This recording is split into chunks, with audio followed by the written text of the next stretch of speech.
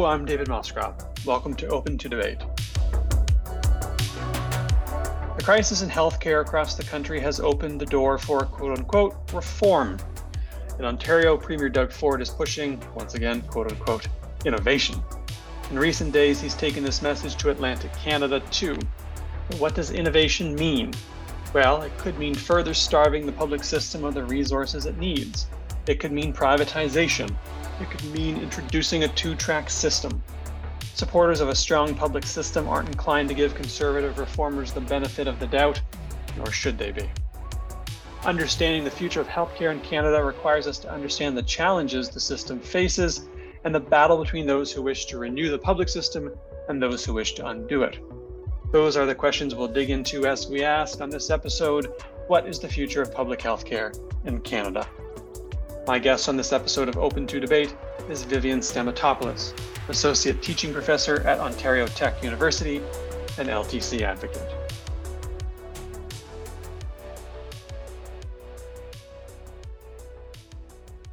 Let's start with going through Doug Ford's suggested reforms to the healthcare system in Ontario. Let's start in particular with your area of expertise, long-term care. Walk me through what Ford is proposing, or is doing rather, on LTC.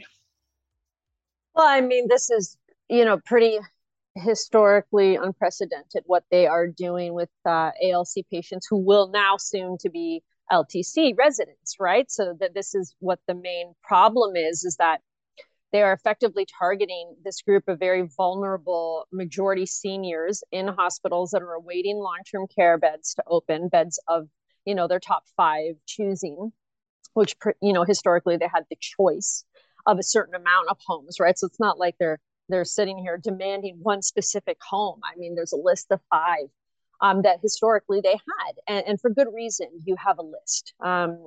Families actively choose homes based on proximity, based on what supports they can provide to the specific individual. For example, many people, that have Alzheimer's and certain, dementia-related issues will be focusing on homes that they all should, frankly, have the supports available to care for these individuals, but some are better than others. And they also have been looking now more than ever at inspection reports, looking at the history and the reputation of many homes, particularly for-profit homes, which we saw overwhelmingly failed, specifically with COVID-19 deaths during the pandemic. So what they are doing now, what they are going to effectively force through the legislature today is what I'm hearing, without any public consultation, which, usually they do, in a democracy. They are now going to push through these amendments to the Long-Term Care Act, which remove the historical right to consent, and which will effectively allow hospitals to push residents into homes against their choice that might be hours away from their family.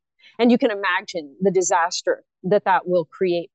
And worse yet, we raised this issue as soon as we heard this, but it was, asked by our minister directly yesterday by Cynthia Mulligan, and we have now video of him saying that if they, the hospitals now have the ability to really hit these families with daily hospital bills if they choose not to go to one of these homes, if they essentially, deny going to one of these homes that they don't feel safe in. And, these can range anywhere from $500 to $1,800 a day. So it's, this would bankrupt any family.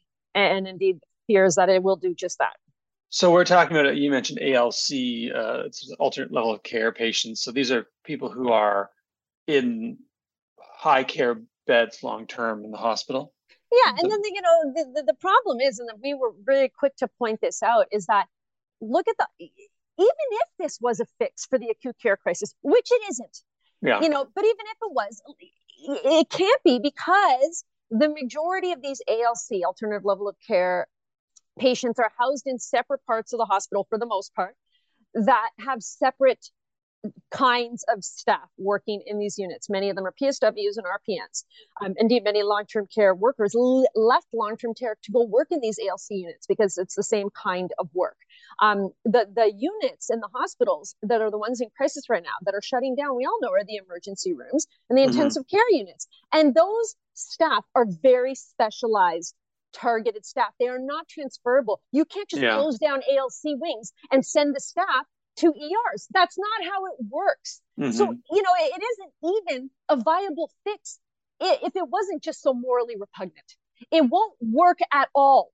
At all. It is just a abhorrent way of targeting some of our most vulnerable and finding a way to filter them out into LTC homes that need to fill their beds.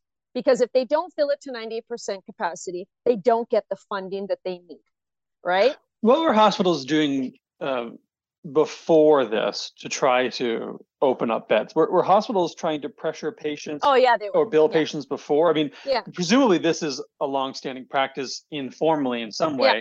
How's it changed?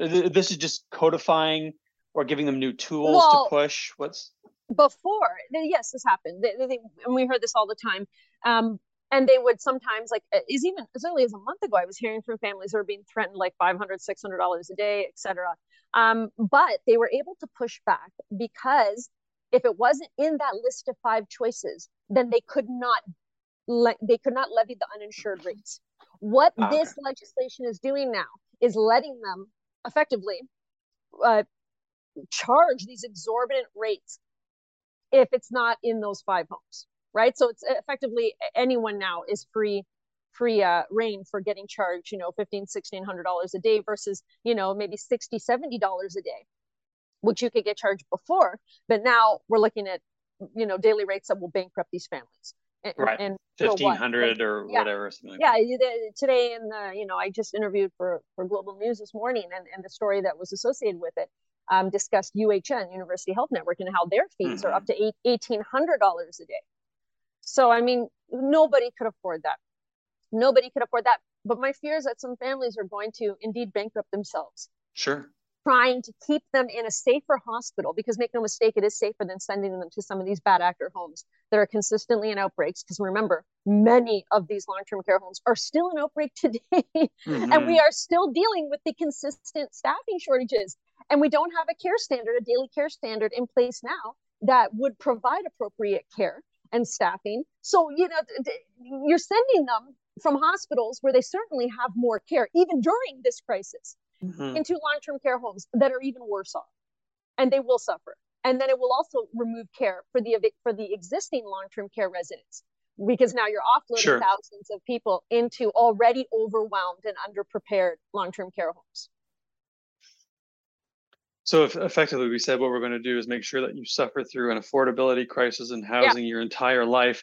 And then when you get into long-term care, you're going to suffer through another affordability crisis because we just simply can't be bothered to plan for caring for you. Right. 100%. But furthermore, and there was an interesting article which really hit the point home.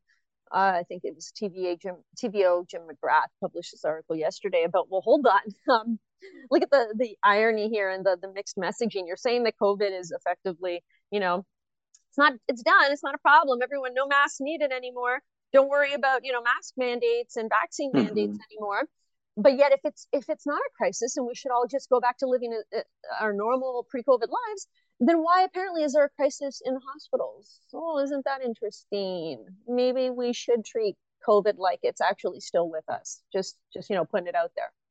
Well, yes, but then if you start caring about COVID, you might start having to care about things like climate change and Europe being in a perpetual drought and the collapse of human civilization. Sure, I mean, authoritarianism, it's and going to really ruin your pumpkin spice. Yeah, it's going to ruin your pumpkin spice latte pretty fast, isn't it?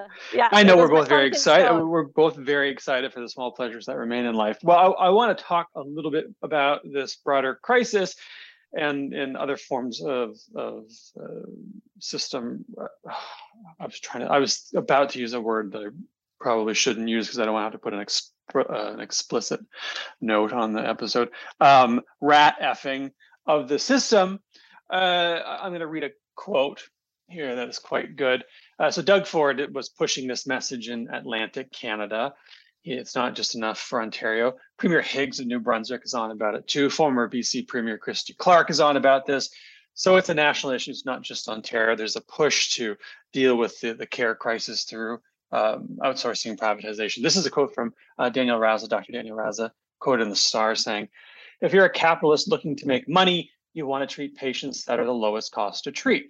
So those patients tend to be healthier patients. They're cheaper to treat. They have fewer complications. They're more likely to speak English. They're more likely to be wealthy.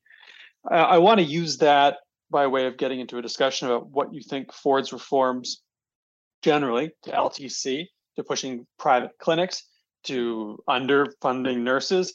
What do these mean for patient care? When the rubber hits the road, you go in to get care, whether it's ALC, LTC, emergency room, surgery.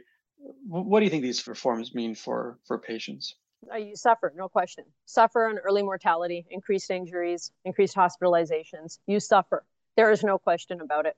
We have clear evidence, out of long-term care on the failure of the for-profit industry, just that industry, to actually provide appropriate care, certainly as compared to the municipal homes, which fare the best in terms of, you name it, staffing, hospitalizations, outcomes, more, how long you live upon admission, like a variety of different outcomes. And it's not just in Canada. This is international research that has demonstrated the clear failure of the for-profit sector, but in particular, these large private equity companies that are increasingly getting into healthcare, and they've shown to lead to an increase in 10% mortality in long-term care. In specific, there was a huge study, American study, that published that research, I believe, last year, and I actually retweeted it this morning because it came up.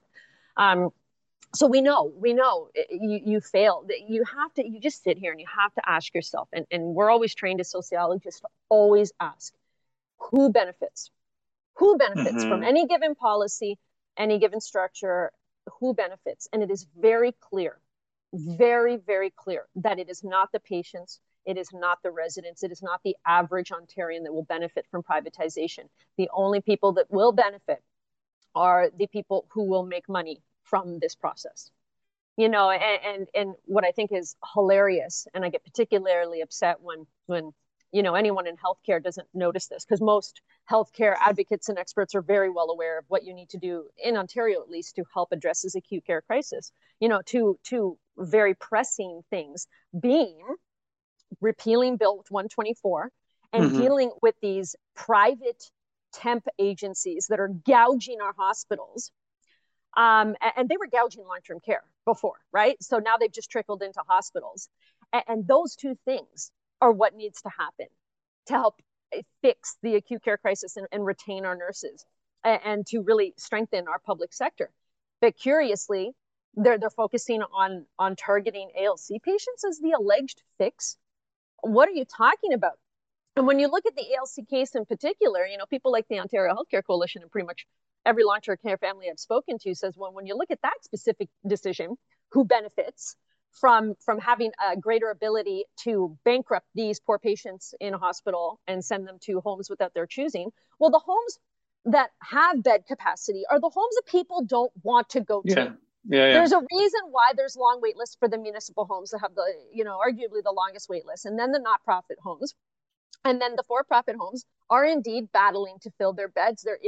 There's no question that there was for the first time ever, I think, a real focus on for-profit and long-term care because of COVID.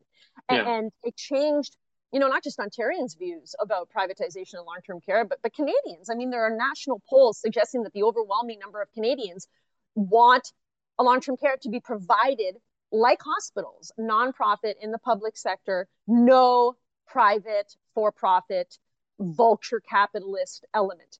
And that is clearly within the Canadian culture to recognize how important public health care is. And for some reason, we allowed our long-term care sector to be increasingly privatized out and treated as a commodity, like a Tim Hortons chain. I mean, this is ludicrous.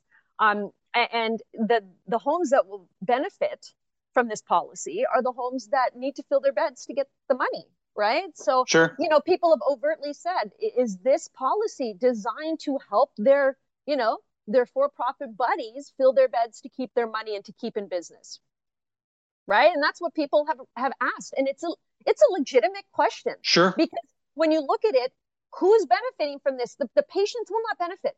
The ALC patients will suffer, and the existing long-term care residents will suffer.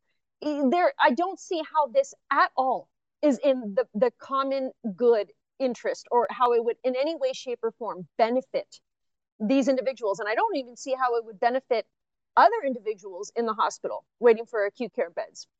Because, again, the transferability of the staff, and the fact that you have far more effective measures that you could do and you should be doing to ease the crisis in acute care. I want to come back to Bill 124 in a couple of minutes. This is you mentioned relating to the nurses and caps pay increases 1% or something like that. But first, I want to pick up on something you mentioned. You mentioned private equity, and there's a huge sinister role within the healthcare system for private equity, and we call it innovation, we call it investment, which is to say politicians. Modernization is the word I love the most, that BS word. Yeah. Modernizing, exactly. Going back to a feudal system is modernization. A couple of months I wrote about this based off a piece I read in the Globe and Mail by Chris Hannay. And this is private equity again, finding their way into the Canadian healthcare system. And this is from June. I'm going to quote Chris. Fueled by international private equity funds, consolidating firms have been on the tear in other health professional industries as well, buying up practices in fields such as veterinary medicine, dental care, optometry, and pharmacies, and assembling them into chains. So we have private equity, big capital, finding their way into the healthcare system through different routes. These are things that are not covered currently under health insurance. These are effectively private.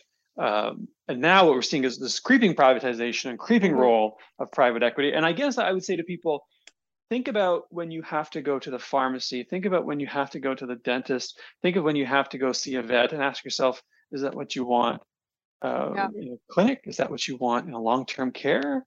I mean, it seems like we're sort of sliding into that privatized system, or rather sleepwalking into it. Yeah, it's terrifying. It is terrifying. And you don't want to go to the nefarious place of, oh my gosh, are these vulture predatory capitalists really, have they captured our politicians? Have they captured the government, right? Because yes, the answer is yes. Yeah, and it's so hard to create an opposing argument, because you see things that are happening by the day, and you can't help but be terrified, because and the evidence supports that they are not in the best interest of the average, Ontarian, Canadian. They are not in the best interest. We know this. We have all the evidence. Look to the United States as an equivalent. I mean, my gosh, what was it? A study came out the other day that 500,000, I got to find the exact number, but it was a lot of people died that didn't have to die from COVID because of their private healthcare system. It was an exorbitant amount of preventable deaths. And I mean, we have this well before COVID, nobody consistently. Canadians value their public health care above everything else. I mean, above everything else. Public polling has historically shown that is the one thing Canadians are most proud of. And this is the one thing that is now being, invaded by these vulture predatory capitalists, because all they care about is their bottom line. That's all they care about. They don't care about how people will suffer, how people will die. We have the evidence of what happens when you start to allow these interests into various healthcare settings. And it's just, it's frightening. It's frightening. And when you have politicians that maybe, who knows, friends with these people, involved with these people, shareholders themselves in these organizations, who knows, right? But the point is, when we have willing and amenable politicians that are changing historical legislation to remove things like medical consent to help facilitate this process, it is so incredibly frightening. And the scary part is, I don't think a lot of Ontarians recognize just the dangerous precedent this is setting. And I mean, the first thing I tweeted when I heard about this last Wednesday evening, when there was trickle reports that something was coming the next day, and it did come the next day on Thursday. The amendments they planned for Bill 7. I just said, that sure, they're going to go after, the elderly and the most vulnerable first by stripping their medical right to consent, their historic medical right to consent. Who's next? You're all next. I mean, how does this Bill not 7? This is the bill that empowers them to charge families. The amendments to the Long-Term Care Act. Yeah. Well, I want to make a note here because people will say, well, look, there's always been private delivery in the public system. This isn't the NHS in the UK where it's Yeah. run by the state. It's funded by the state as an insurance scheme. But I want to make a note to that. There's a difference between you going to your family doctor who Mm-hmm. owns their own family practice and has owned it for years, and they're in the community and you know them and you see them, and maybe they've teamed up with another doctor or two. They've got a couple of nurses, and chains of private equity funded providers who aren't part of the community, who are run by big capital and who don't know you or give a shit about you. Like, there Yeah. has been private delivery in the system, but it's very different Yeah. than this private equity driven oligopoly that Yeah. we very well may see. Because I know people say there's always been private delivery, which is true. There has been private delivery. Well, doctors have But it's always been different. private, right? They are private, so they bill, and they are private, independent. Well, I don't say contractors, so to speak, but they've always been outside they're of that. self-employed, right? Yeah, They're their own corporations. They're not employees of the state. But it's different. That's very different than having Walmart branded yeah, clinics. yeah, and that's the fear, right? That's the concern. It's just you see these the initial steps being made to just Tell not us. only remove our democratic rights and remove our fundamental human freedoms, our constitutional rights, and of course it always starts with who they think they can get away with it with, right? So Yes, the right. most vulnerable, who have the least voice and inability to speak up, right? And that's just it's so repugnant. It is so upsetting that this is starting with a targeted um, focus on our most vulnerable in hospitals, who are just waiting to get into a home that hopefully they'll feel safe and comfortable in, and now that's out the window. And they're leveraging, as you're sort of indicating, they're leveraging a disaster that they have created through either through Yeah. neglect or through Through not exercising the precautionary principle and doing things like right. having mask mandates and vaccine mandates and making sure that we get this under control. Yeah. And they've underfunded the system, and they've picked off bits and pieces. And then they say, well, it's a crisis. We've got to quote unquote modernize or innovate. Yeah, break it and then privatize it. That's I remember always David Fissman started tweeting that very early on in the pandemic, right? And we were all pointing out these things, but I always think of some of his very targeted tweets that were along those lines, like first you break it, then you privatize it, and you look at what's happening, and how do you not see that unfolding right before your eyes? Well, and I want to get into some of that breaking and some of the sort of midterm midterm responses to the breaking. I want to get back to Bill 24 with that, or 124. So Bill 124 limits how much you can increase the pay of nurses. It's well below inflation. Certainly, it's well below inflation right now, but it's well below the normal target, Bank of Canada's target for inflation. And now we get nursing agencies that are contracted by hospitals. And you mentioned earlier, they charge extraordinary amounts. And hospital health network bills have gone way, way up as they try to charge. Who owns these agencies? That's what the media needs to be looking at, right? Well, I want to get into this. I mean, is the nursing crisis seems to me to be a key part of the broader healthcare crisis. Yeah. How much of an effect do you think Bill 124 has had, and how much of an effect has the nursing crisis, you think, affected the collapse of the system? I mean, that's primarily what it is, right? Like there's no question. So a lot. I mean, all of this would appear to all of us political economists who study labor, as a way to break. It's union busting at its finest. It's a way to break the public sector. You create this crisis. The crisis came, whatever, and then you took or you didn't take certain steps to manage the crisis appropriately. So, and then on top of it, and this was the worst, the Bill 124, you cap their wages. So then these poor nurses who are not making as much as other people in the hospitals, remember, are dealing with this inflationary backdrop, and they're burnt out, and they're having to deal with the mistakes of government in actually keeping this virus in check and helping to prevent the increase in hospitalizations, which then increases their workload. And then they have these private agencies, right, who come in all, hey, look at us. We're going to pay you these exorbitant rates, and you don't even have to work full time because we're just going to pay you, 2 to 3 times what nurses in the hospitals are working.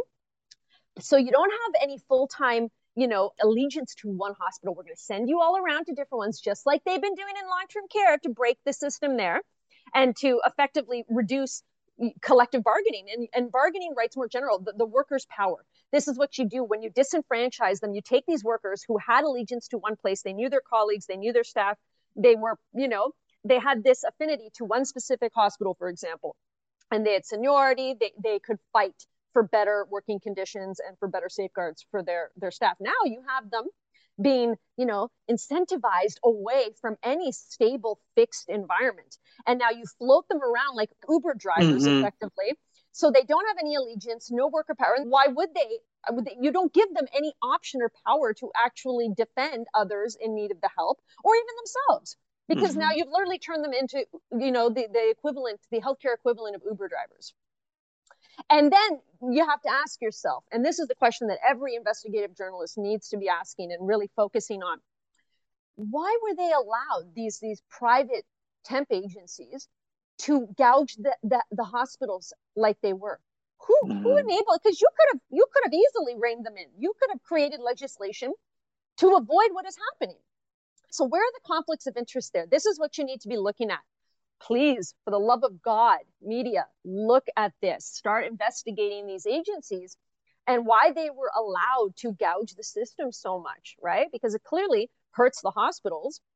And then look at the vicious feedback loop it creates. Then it creates a situation where hospitals suddenly now need to make more money. And then who are they charging now?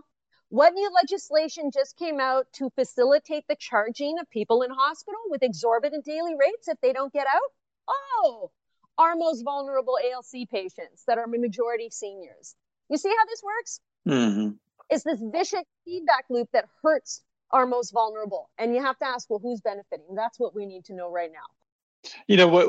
What strikes me is that these folks always know one another.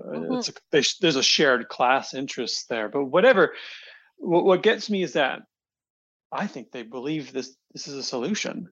Watching some of these people, it's easy to say, well, they're just nihilists. They're just whatever benefits them, but which people are going to benefit, no doubt. Shareholders are going to make more money. There's a group among them who truly believe that this is the way you fix the problem. They just don't believe. They just don't believe in a public system that we collectively own and collectively benefit from. They just think, well, look, no, you need incentive. Well, there's going to be a private incentive to run a good business. If you don't run a good business, well, then another one will open up, and it'll be better, and then customers will go to that. As if this is something that can be financialized, as if it's transactional, like going to the coffee shop. You don't like the Starbucks pumpkin spice latte, you go to the Tim Hortons pumpkin spice latte. You don't like that, you go to Dunkin' Donuts. Yeah. You don't like that, you go to your local mom and pop pumpkin. I got pumpkin spice lattes on the brain, but you get, we're treating care, health, the most fundamental thing in our lives, as if it were a donut or a latte. No, frankly, any individual, especially in healthcare, who genuinely thinks that is a good idea, needs to have their brain checked, because I just don't understand. Good luck getting an appointment. Well, yeah, well, hey, they can pull some strings, right? Yes, so right. If they're high enough up on the chain of command, right? Or hell, maybe they'll make the argument for their own private clinics, right? Hey, sure. It's just so dirty. There is no evidence that I can find that actually shows that the private healthcare system actually benefits the average person. In fact, there's a study out of the UK that showed excess mortality when the United Kingdom several years ago adopted a law, that attempted to privatize elements of their system. Excess mortalities went up. Yeah. More people die in a private system. Especially, and of course, who dies? People who can't afford to live. And the U.S. is a great example of that. The U.S. is an extreme example of privatization, but that's where that model tends. Look at the countries in the world and who goes bankrupt from healthcare the most. People go bankrupt here, and more of them will now. But the U.S. has extraordinary amounts of bankruptcy because of medical issues. It's just a way for the rich people to get richer, who then can, pay for their own best doctors, best clinics, best everything, because apparently they deserve more than the average person, right? Because if you're rich, to hell with everyone else. Because you're not worthwhile. Apparently, private wealth is the only thing that should measure your ability to stay alive Oh, like I just you can't wrap your head around this stuff. It is so clearly like egomaniacal and just narcissistic to the next level where anyone might think that this has any some sort of public benefit.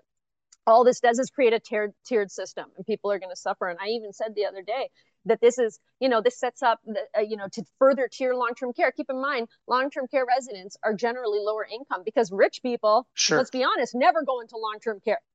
Never. There's a reason why Doug Ford's own mother was never in long-term care, right? Rich people can afford to hire round-the-clock private care.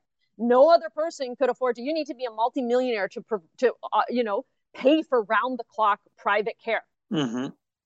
Or you have, these very, high class, $10,000, $15,000 a month retirement homes that some of them send their loved ones to. But the lower income average individual goes to long-term care, right? Because there is no public infrastructure to help you age at home safely and independently. There just isn't. Home care is a joke. They do not fund it properly, and they haven't for decades. This is well known. So, of course, it's going to create a situation where now people who may be able to pool their financial resources and keep those residents in hospitals longer and refuse, to be shipped off to a potentially dangerous home that hours away from their family. And then they're going to bankrupt themselves and pool their resources to keep them in a hospital and wait for a better home.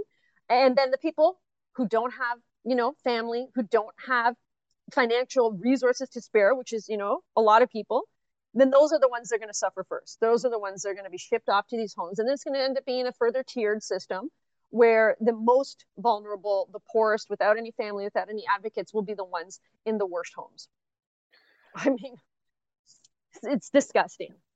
It is. I'm going to try heroically in the last 10 minutes that we have to end on, well, if not a hopeful note, a potentially hopeful note. We know there's a massive problem. We know it's getting worse. We know we've reached a critical juncture. What's the alternative to Ford's reforms and the shift towards private delivery, towards outsourcing, towards private equity scooping up parts of the system? How do we dig out of the mess we're in and preserve and renew the public system? Try to solve that all in 10 minutes if you could. That would be great. Well, just don't let them in. Just stop it. Step one, yeah, sure. I mean, and unfortunately, the Ford government has made it very clear what they're going to do and where their interests lie. I don't think they have any interest in expanding the public sector because everything they have done, from handing out generational licenses to, military, occupied LTC chains. Like, I mean, they just seem to keep rewarding for-profit private interest regardless of the track record, regardless of the evidence, regardless of everything that happened. And how do you not feel hopeless at a point where you realize that they have a majority and they're going to do whatever they want, and barring a general strike. And I really think we're heading to the point where people need to just walk out. Like unfortunately, you got to look back to the past. Different groups of people were able to fight back against this stuff is because they fought back. There was general strikes. They walked out. They went for it. And that is unfortunately what I think we have to do, but is increasingly harder to do when you break apart the public sector. And that has happened during COVID, right? So when you take away their collective strength, the workers in hospitals, which is what has been happening because of these private, temp agencies, how do you effectively fight back with the levels you need to, unless, well, ideally you'd hope that those workers in the agencies would walk out too, because you have to know bigger picture that like this is going to just lead to nothing good. And unless there's a general strike, I don't know how we get out of this. And obviously lawyers have a big role in this. They need to start suing the pants off of people and protecting these individuals' constitutional rights. Like, I wish I was a lawyer right now. I have very little power other than using my big mouth to point out what I see is happening. But lawyers have a role here, and I hope they're starting their challenges and people rising up. I don't know how we fight otherwise, because you can't ask nicely. That fails. You can't, present the evidence in a way that is very clear and compelling, because we have, and they've ignored it. There's no, like You'd think if you provided all this evidence, you'd say, oh, yeah, you guys, everyone, you're right. Clearly, this isn't working, and we need to do X, Y, and Z. And it's just not happening.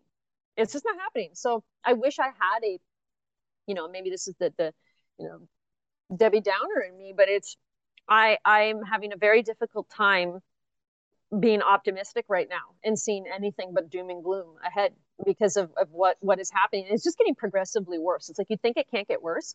And then this recent ALC move was literally the lowest of the low. Like I've been talking to other politicians, I've been talking to opposition members, and they're just horrified. And even they will tell you this is the worst thing we've ever seen. Like this is we didn't think that they could stoop so low. And it just gets worse, it seems, every day. And I have a very real sense of fear for what lies ahead over the next 4 years. And I don't have the answers for how to fight back. I wish I did. Maybe you have some. I don't. Not off the top of my head. No, I mean, I think you're right. I think collective bargaining and the threat of widespread labor action and social pressures critical. I also am a little bit skeptical because, well, we just had an election in this province. We knew what was at stake, even though we didn't really talk about this stuff during the election. The Ford government and the Ford campaign preferred to talk about a highway in Toronto. They didn't really want to talk about this. Obviously, we see why. Yeah. Which raises some questions. I mean, I think there are some serious questions that we need to ask that if we didn't discuss this during the election, exactly, we end up with 43% of people turning out and 30x% of them voting Conservative. Effectively, we've been stuck with these decisions by a tiny minority of the residents of Ontario. It doesn't say much about our democracy, does it? No, it doesn't. And it yeah, I think the COVID, the pandemic really handed them an easy win in the sense that, when people say like, well, why didn't people vote and why didn't they know? Why didn't they see how terrible that this would be? And I think a lot of it is that people got so sick of the bad news all the time. They just turned off the news. A lot of people didn't want just because it was so upsetting. It is information overload in the worst possible way. And there was a lot of bad things happening. I mean, my God, like I know how it's impacted me paying attention to all the bad things that are happening in long-term care. And it would be easy to just turn it off and say, you know what, I'm just going to focus on the fun things in life and not focus on the doom and gloom ahead.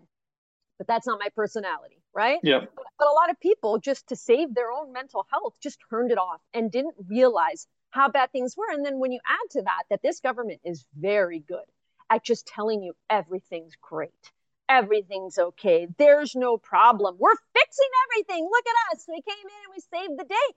And then because people generally want to believe that people are being honest with them and telling them the truth, because that's the naivety of the average good human being. Why would you start out thinking people are lying to you? It's a nice thing to think that people are telling you the truth, but unfortunately, as we have seen, that's not always the case. And when you see politicians weaponizing that and using it to deceive people en masse, then you see the situation we're in right now, where COVID was the perfect storm that enabled them to build up this false mirage that everything is great and there are no problems and we're fixing everything, so don't worry. And then people take them at their word. And this is the disaster we're in right now. Just gonna let that sink in for a second. Yeah, it's not great. It's not great. It's not great. But I mean, it's not great, but it is a critical juncture. And I do think we've seen some pushback and some rallying around the system. And it's a reminder that elections have consequences. The electoral system isn't the only way to fight back. We have lots of other ways, including, as you mentioned, labor action and solidarity. I do think there are ways. I hope this galvanizes people because it's going to be a very hard test of our resolve and of what we want for the future. And we're going to be putting, well, quite literally our money where our mouth is, but certainly our time, our effort, and our attention in the weeks and months and years to come. I hope we rise to the challenge. I really do. You have. You say you don't have much power, but I think what you're doing is critical and it's making a difference. It's quite powerful in its way, and so I know a lot of people appreciate that. I certainly do, and I know listeners will too. But that brings us to time. We didn't solve anything, but I think we might have done a little bit of good work today for the cause of a public healthcare system for everyone. So I think I think we can call this a win. I hope so. Yeah, I hope so. Right? Knowledge is power, and that's always step one. And that's what I aim to do is just arm people with the knowledge that they need to make a different decision. That's all I can do at this point. That's all I've been trying to do. Well, and you do it very well. So thank you for that. And thank you for joining me here today. Your second appearance. It's been a long time since we spoke, but it's always a pleasure to have you on. Thank you very much for joining me here today. Anytime, friend. Always a pleasure. And as always, my thanks to Carolyn Smith, Ross Clark, and Aisha Jara, who make the show not just possible, but so much better than it would be without them. And to you, each and every one of you listening, thank you very much for joining me here again. It's the fall now by the time you're listening to this, which means the leaves are turning, the pumpkin spice lattes are out, the pumpkin beers are out. It's fall weather. You can go watch romantic comedies again and walk in slow motion through the park, to borrow a joke from The Office. Small victories, small pleasures. If you can I enjoy them, I highly recommend you do, because it's going to be a long, cold winter. Okay, we'll see you back here in 2 weeks.